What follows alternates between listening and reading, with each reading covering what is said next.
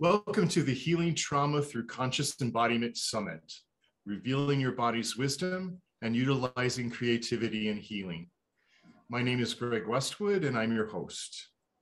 My work, Depth Integration, utilizes meditation, breath work, inquiry, journey work, and movement as conscious embodiment tools for healing.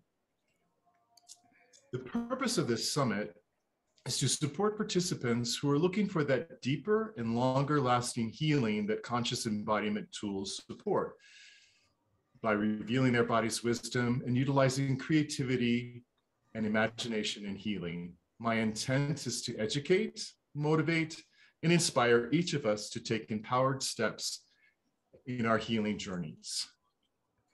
I am pleased to announce our guest today, Dr. Swamini Svatma Vidyananda. The doctor has taught at several universities nationally, including University of California, Berkeley. She is widely recognized as a scholar of Advaita Vedanta. She is widely in demand for lectures and seminars in the United States and internationally, for her expertise in interreligious engagement and in-depth training and scholarship in her work. I am so honored to have you here today, Swamini. Swamini's topic today is rituals and healing in the Hindu tradition. Thank you. Thank you for your project, and which I think is extremely worthwhile, especially considering the pandemic and the global trauma that one is experiencing currently, which, as you know, activates and re-stimulates things from the past. So there is a, general uh, aspect to this, and also the specific ways in which it affects people. So this your project is very timely, and I'm very honored and happy to be delighted to be participating in this. And I will just share a few thoughts on healing in the Hindu tradition. We will be talking a little bit about rituals as well, because it is your project is all about embodiment, and so that is a important aspect of that. But the healing is on two levels, and I will be talking about the relative and the absolute, both of them, so that uh, this would be yet another window to explore, various modalities to be integrated and more whole. And that is exactly, regardless of any religious tradition, that is exactly what the various prayers, practices in the traditions, in the various religions espouse. In the uh, Hindu tradition, we have a uh, we have a natural, a kind of an organic bifurcation. And the bifurcation is between, on the one hand, our everyday lived realities, the way we embody our beliefs and the kind of practices with which we integrate with the rest of the society, with ourselves, and with what we call Ishvara, God. So this is the everydayness of the tradition. And here is where practices, rituals, lifestyle are very, very important. And they are all uh, designed, and they speak to the other half of the Hindu tradition, which is its philosophy Advaita Vedanta, which is the ultimate expression of this philosophy, which, in a word, in a sentence, says everything that is here, known and unknown, is all one, including oneself. It is all one. So, in a word, it is you are that which you seek to be. You are limitless. You are without boundaries. You are not confined to this body mind sense complex which you inhabit, which you indwell, and but you are all pervasive in the form of that awareness. Because when I ask you, do you exist? You might say, what kind of a question is it? Are you here? But then you have to say yes, because there is no other answer available. And this itself shows that the I is self existent, self aware, self existent, and, and so that itself becomes the basis for this philosophy. Because if the I is self existent, then we say, okay, what else in the world is self existent? And we find that there is nothing else in the world that is self existent other than I. Anything has I have to cognize, everything becomes evident to me, but I don't become evident to any other source of awareness or consciousness. And the nature of this consciousness in the vision of the Vedas, the holy books of the Hindu tradition, in the vision of the Vedas, this I is free of trauma, free of strife, free of anything that one wants to be free of in this everyday. So these comprise the two, the two realities. One is the relative or the immanent, and the other is the absolute or the transcendental. And then somehow the trick, the magic is to connect the two in order to have the fullest expression of oneself. So the lifestyle, the first part of the what I talked about, the practices and the lifestyle, they are conducive to gaining this and assimilating this vision, which is the subject matter of texts like Bhagavad Gita, etc., and the Upanishads, which are, that is why it is called Vedanta. Anta means at the end. Veda is the holy books. So those which appear at the end. So why don't they appear in the beginning? They don't appear in the beginning because we as human beings are not ready. We have to have certain practices, and we have to graduate into assimilating this vision. So the most of the tradition is about gaining some readiness, and that readiness has to do with growing emotionally, growing emotionally, and having some semblance of emotional maturity is extremely crucial. It's extremely important so that one is able to assimilate this philosophy, this knowledge that one is free and one is whole. But then human beings and human existence is extremely complicated. It's not so simple. So we have trauma, we have difficulties, we have all kinds of things that come in our way. And that is why we have the first part of the Vedas, which talk about rituals, which talk about various practices. So, I will be in general speaking about two kinds of practices. One is what is called, in English, we would call it religious, and the other one we would call it secular. Now, why these quotes? Why these air quotes? The air quotes are because in our tradition, we make no such distinction. There is no such distinction. Eating, drinking, etc., which are seen as secular acts, generally speaking, in the tradition, are very much part of who we are, and they are not seen as secular. They are also seen as spiritual. So there is zero distinction in our tradition between the spiritual and the secular. But for sake of easy comprehension, so I made this distinction so that we can better uh, assimilate the nuances of this tradition. So, speaking of spiritual practices, we have, we have three forms of prayer, generally speaking.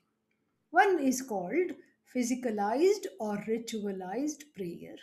The other one is verbal prayer, where you can sing, where you can chant, all these things.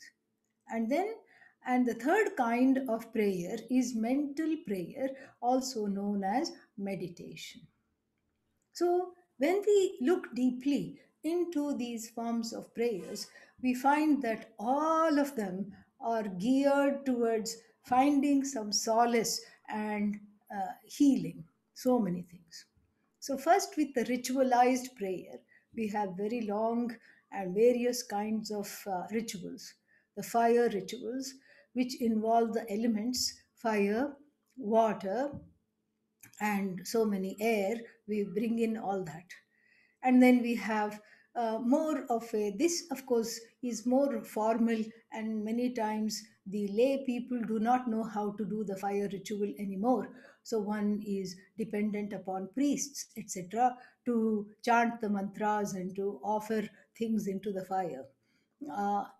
And then there are these everyday rituals which one can do on one's own.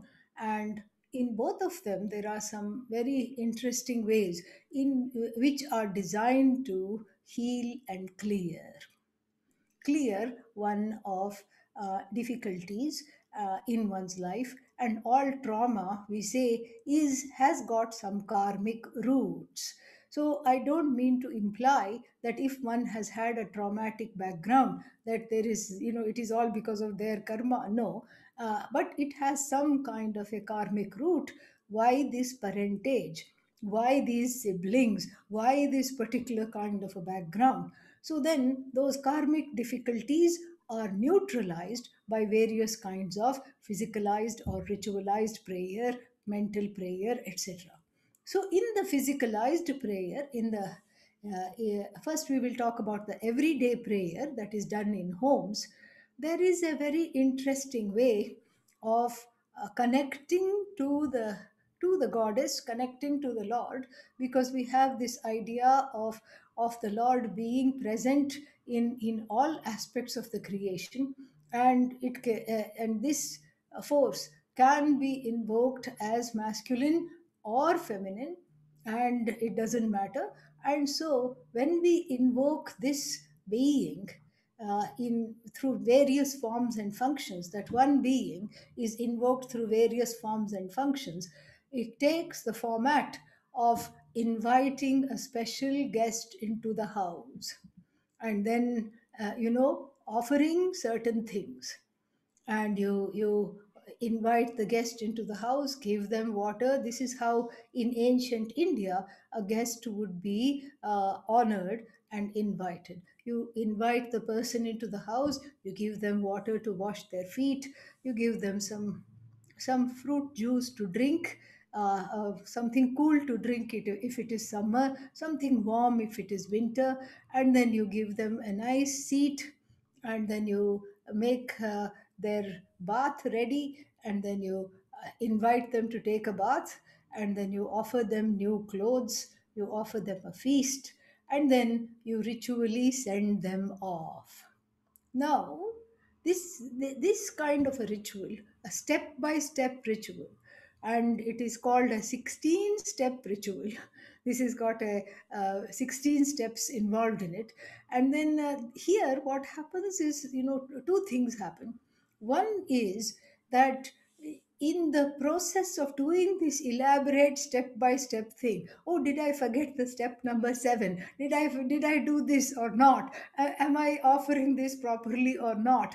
In this, there is some way of being able to extricate oneself from the preoccupation with oneself. It gives that inner space through focusing on something bigger and greater than oneself and connecting to that force as, as the truth of oneself ultimately. So that is one thing. And the second thing that it does is that whatever you do to the guest is something that you want to happen to you. And that is how, in the tradition, you say, you will, I offer you this from my heart, and then, this is exactly how I would be wanting to be treated. So the icon or the image or the photograph, whatever one is using to connect to this entity, which is the truth of oneself, in any name, in any form, becomes a proxy for being able to see oneself as whole, as not broken up into pieces, as not shattered, as complete, free and whole and limitless. So in this process, in a way, it is actually like looking into the mirror and performing these rituals. So that the idea is that the same mantras that we chant are the same when we do this puja, are the same mantras that we chant when we ourselves bathe, when we ourselves eat. It's the same thing, exactly the same thing. And so this non-separateness, it reinforces the immanent presence of God, of Ishvara, everywhere. And at the same time, it is designed to increase one's self-esteem, because the prayers say, after all, you indwell me. And so every kind of whatever is done to this body in the course of the everyday, such as bathing, eating, drinking, etc., is all an offering to the divine, that is, to the presence that is indwelling this body mind sense complex. And that is really really healing, because one starts to see oneself in the light of Advaita Vedanta, in the light of this connection to the whole, in the light of the fact that that same what I worship in the what we call the puja room or the worship room is the same as that which indwells me in the form of this presence, which I cannot objectify. And that is why it is, one takes the help of an aid, such as a photograph or an image. One is not worshipping the idol, one is worshipping that which the idol symbolizes. One is worshipping God through a medium. That is the everyday ritual. Then we also, in the everyday ritual also, before one starts, one has certain cleansing practices, where one starts from the head and ends to the toe, or one starts from the toes and goes all the way up to the head. Every single body part is named and touched. And it and the idea is, it is called nyasa. Nyasa means, letting go in a certain sense. And nyasa also means treasure. These two things become very these meanings become very wonderful. They have an extremely become very pertinent in the light of our discussion. Because when you touch a certain body part and you say that, let the feet be an embodiment, an incarnation of Lord Vishnu. Vishnu means all pervasive. And so the feet and the legs, let them be informed by the presence of Vishnu, means even though I can only move so much, I can only walk so many miles per day, I am all pervasive. So each body part is named, each body part is healed in the sense that one says, this is, let everything be. Let everything be cleansed. Let all the memories that are stored in those body parts, some difficulties and some traumatic experiences, be cleansed by the presence of that particular deity, Adhishthana Devata, that particular deity residing in those body parts or helping those body parts function. And so this way, this takes up a good amount of time. The cleansing the organ of speech, cleansing the eyes, so that one is brought out of the subjective realm of looking at one's life with pain, with sorrow, and with some kind of diffidence, to seeing that that one is actually integrated to the whole, that one is not some kind of an alienated, isolated being who has been traumatized, or has is having some difficulties and challenges that one faces in one's life. So this is, the effect of the physicalized ritual. And in the fire rituals, it is very, very beautiful to be offering the clarified butter called ghee into the fire repeatedly, and this is done in a group. This also is very healing, because you're staring at the fire, and the name of the fire is called Pavaka, which means the great cleanser, the great healer. So, this is how the physicalized prayer works in connection to understanding that there is space between whatever I am enduring and I have endured at the level of this body mind complex, and myself, the whole, to which I'm connecting in the form of Goddess, Lord, so many names, so many forms. And then we have the chanting or the singing, the or any kind of reading, and this constitutes what is called verbal prayer. There also there is a that connection which overrides the alienated experiences of the individual. Then we have meditation, and in the meditation also, the effort is made to have some kind of a space between the person who is an embodied person with various experiences, and the person who is separate from those experiences, who is the truth of all the experiences, in whose presence the experiences unfold, in whose presence the experiences are sustained, in whose presence the experiences resolve. And so that person is that witness, sakshi, to whom one connects. And so therefore, in the meditation, one makes the preparation for the meditation is very, very healing, because, and the meditation also, but in the preparation, we talk about specifically the difference between the inner child and the adult. This is something which is very unique. I mean, maybe other traditions have it, but I have encountered it very, very specifically in the Hindu, in the Vedic tradition, in the Hindu tradition.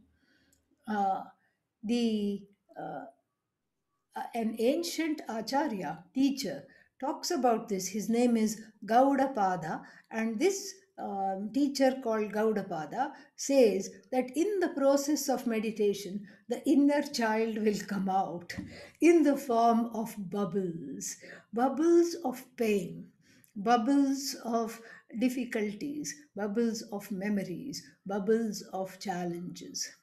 Sometimes those bubbles are actually joyous, sometimes they are painful. But please know that they come from the past, they come from your past. And what is expressing and running the show of this past, the unfolding in the present, is a truncated being who has not absorbed yet the lessons of the journey, and who cannot be got rid of, who need not be got rid of, but must be integrated with love and with clarity. Look upon this being with love. Look upon this being with dispassion. And this is something so beautiful. And we have this, so when the difficult memories come up, you watch. You watch. How do you watch? You watch like a loving mother uh, watches a child having a tantrum in front of the toy store, perhaps. So the parents know, okay, he or she, this child, it will get over it. It is part of growing up. Yes, it wants this toy yesterday, but it's not going to have it right now, and it will get over it. But at the same time, I don't hate this child. I love this child. This is my child. And so this way, the mother is not buying into the upset. Just like the parents, the mother and the father are not buying into the upset of the child, and they are not participating and identifying with its difficulties and traumatic experience of not getting what it wants. Similarly, one looks upon all these parts of oneself in the meditation with as much compassion and love that one can muster. Then then we are taught to gain the space between the parentage and oneself. Suddenly, one in the process of meditation, one discovers that one has two sets of parents. One external, they are who they are, they were who they were. This is how they were, this is how they are, in one's perception. And that is also important to acknowledge, because one's perception may be right, may need not be right. And then the other set of parents are internalized, they are internal, or rather internalized in the form of early hurts, pains, sorrows, over which one has, over which one has no say. And so this way there is a split. And also the internalized parents include expectations of that inner child that cannot be met, that need not even be met. But those hurts and pains of expectations, I wish she were different, I wish he were different, cast a pall on one's daily expression of that wholeness, which is the truth of the philosophy of the tradition, which one aspires to embody. And so, therefore, the first part of the meditation is keeping things in their places where they belong. This is an advice from the fifth and the sixth chapters of the Bhagavad Gita, which talk about meditation. The latter half of the fifth chapter and the beginning of the sixth chapter, they talk about meditation. And then, so they say, in this, Lord Krishna says, Sparshan Bahyan Bahihi Kritva, keeping the external world outside. This is a very strange directive to prepare for meditation. How can I keep the external world outside when it's already outside? One may argue. But it is to talk, it is focusing on that which is internalized. So we start with the parentage, and we uh, take each person, we take the caregivers, who sometimes due to the trauma don't becomes primary, they are not no longer primary caregivers, they are primary scare givers. You have to put an s there in front, and then as a result, there is so much pain and sorrow. So we see them uh, as objectively as possible by granting each person the freedom to be who they are, who they were. This is how you were. This is how you are. And then you offload the internalized parents, and then you become ready to meditate upon the truth of your very being. And so this is something which is very, very beautiful. And you do this as many times as needed. And you do this not just to the parents, but to the significant other, to the children, to whatever it is. You visualize them and give them the freedom to be who they are. And in so doing, you are free from their expectations. You are free from your expectations with regard to them. You are able to see them objectively. You're able to see them with their flaws, with their challenges, with their talents, with everything. And that is very, very important for this integration. Then we have in the tradition a particular manifestation of Lord Shiva in two or three forms. One is Nataraja, the Lord of dance, and the dance being the dance of the universe, which is always in flux and in movement. And then the other one is the teacher, Lord Dakshinamurti, and this teacher is the teacher of this philosophy: you are whole, you are myself.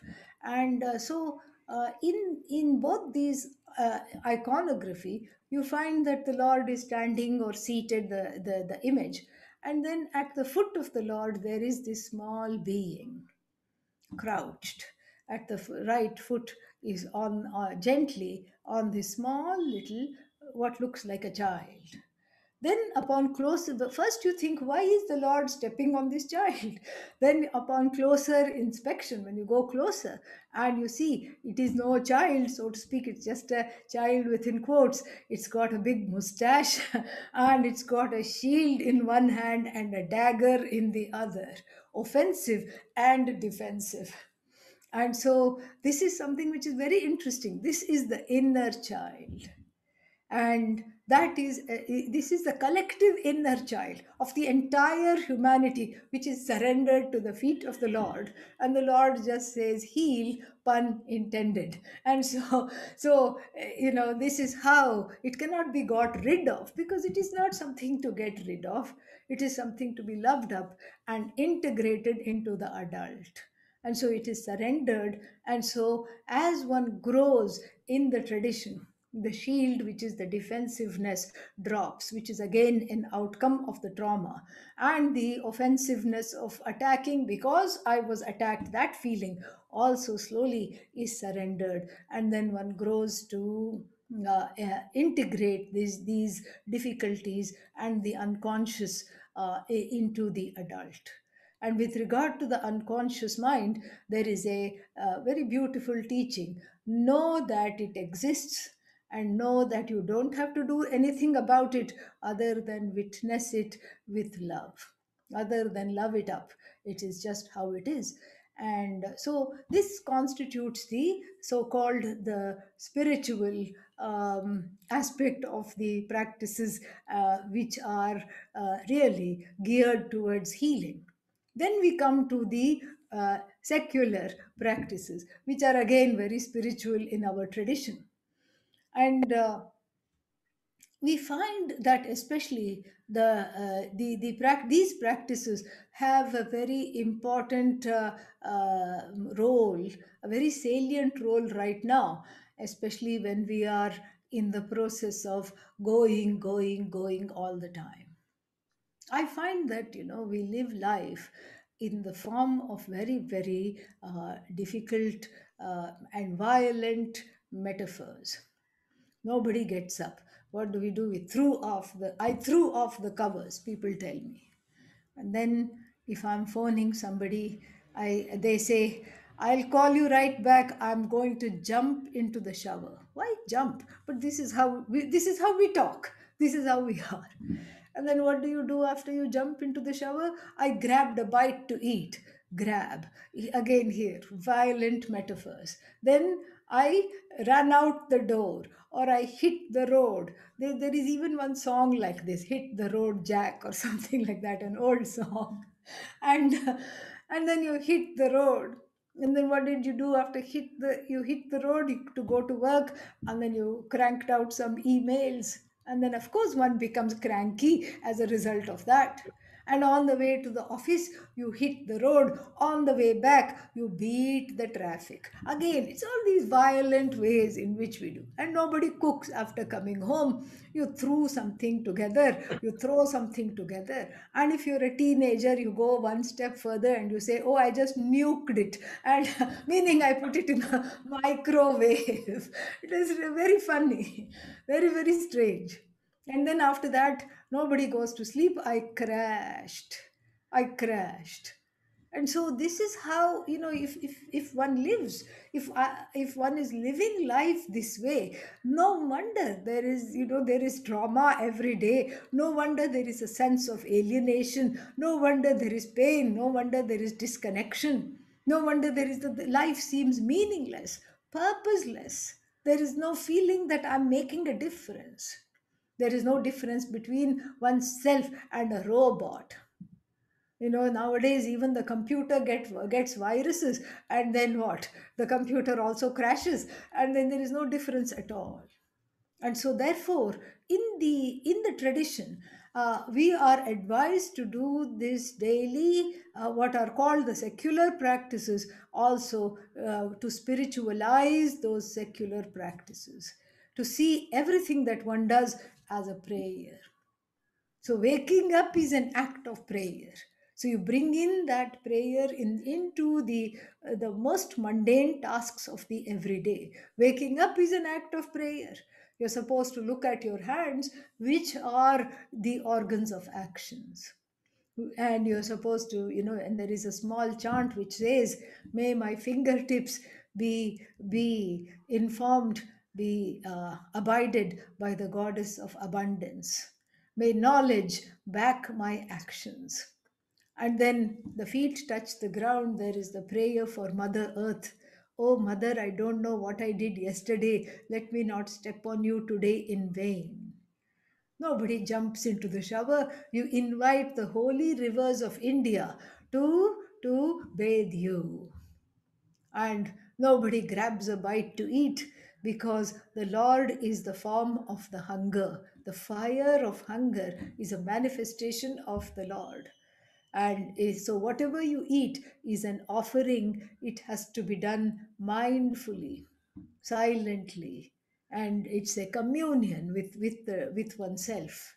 So therefore you cannot use the expression junk and food in the same sentence, because this is not a garbage bin. This is an offering. The body, the stomach is not a garbage can, where you are putting some kind of a refuse.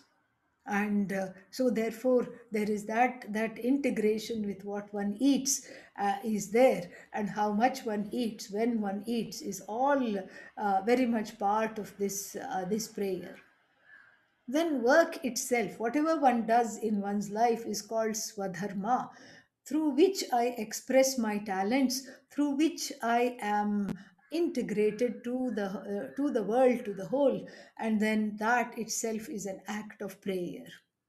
Then cooking is an act of prayer. And then sleeping also is an act of prayer. So before one goes to sleep, one says, whatever I have done today, whatever I have, not been proud of, let it just be forgiven. Let me above all forgive myself, and let me above all go forth to the next day, go forth into this next little world with clarity, with objectivity. So in this way, even the everyday expressions of who we are designed to convert one from a person who prays, where prayer is a distinct act, to a person who is prayerful, where everything that the person does is informed by the attitude of prayer. And all these are designed for bringing out the objective person, not the person who is identifying with the trauma, but the person who is in and through, who has survived this trauma, who is intact, who is able to understand that one is not afflicted by anything or disturbed by anything in this universe, that one is indeed one with the Creator. And so, in this way, it is geared towards healing, and it is very much embodied. And all this is to prepare for this knowledge, which takes years of study and years of assimilation. And without this preparation, without this relative integration, this understanding of oneself as absolute is not possible at all. So the two areas, the one of the everyday and the one of understanding oneself as transcending the everyday, are very much connected. So let me stop here and see if you have any questions, or if you would like to add anything to what I have said, or if anything wasn't clear, I can take the time to clarify. No, I think it was just a beautiful presentation of your rituals, and we're so missing that in our culture here in the United States. And yeah, I have no questions. It was a very beautiful, complete presentation. Do you have any final words that you would like to share? Yes, one small thing I can say. This might be of use. Uh, Instead, you see, the crux here is, instead of looking to be saved, looking to be healed from some external source, one makes oneself able to do that for oneself. That is the point of all these practices. We have a saying at the end of a very holy prayer called the Rudram. And in Sanskrit, it is just very beautiful. You know, you pray to say, "These are my hands. Ayam me hasto Bhagavan, ayam me Bhagavattarah, ayam me Vishwabhe esha joyagam Shivabhimarshanah, ye te sahasramayutam pasha mrityo martyaya hantave, तान् यज्ञस्य मायया सर्वानव यजामहे मृत्यभे स्वाहा मृत्यभे स्वाहा." Very beautiful. It says, "These are my hands, O Lord. And I know that in invoking your name and in invoking your presence, the healing herbs, all the healing herbs of the universe, may they enter into these hands just by invoking your name. And so that I have the ability to touch wherever it hurts, wherever it is there, for myself and for others. May I borrow this healing ability from you, so that even if death comes and stares at the face, I can ward it off with these hands." So death is not, death is this everyday death of pain, of sorrow, these little deaths. Yeah, how one, how one how one basically truncates oneself, how one abridges and punctuates oneself to be small. That smallness is what we call death. So this is something which is very beautiful. So we have this prayer ending on a note of self affirmation, and uh, having the confidence to greet whatever challenges come, either from the unconscious mind or from without, either from the past or in the present, that I'm so connected to everything that I have the ability, I have been given the ability to also heal this and to also go beyond this. That is something I wanted to share. Oh, Thank you so much thank you. for inviting me, and may all beings be happy, and may all beings be free from pain, and may we all see the best in ourselves and each other. Om. Thank you so much.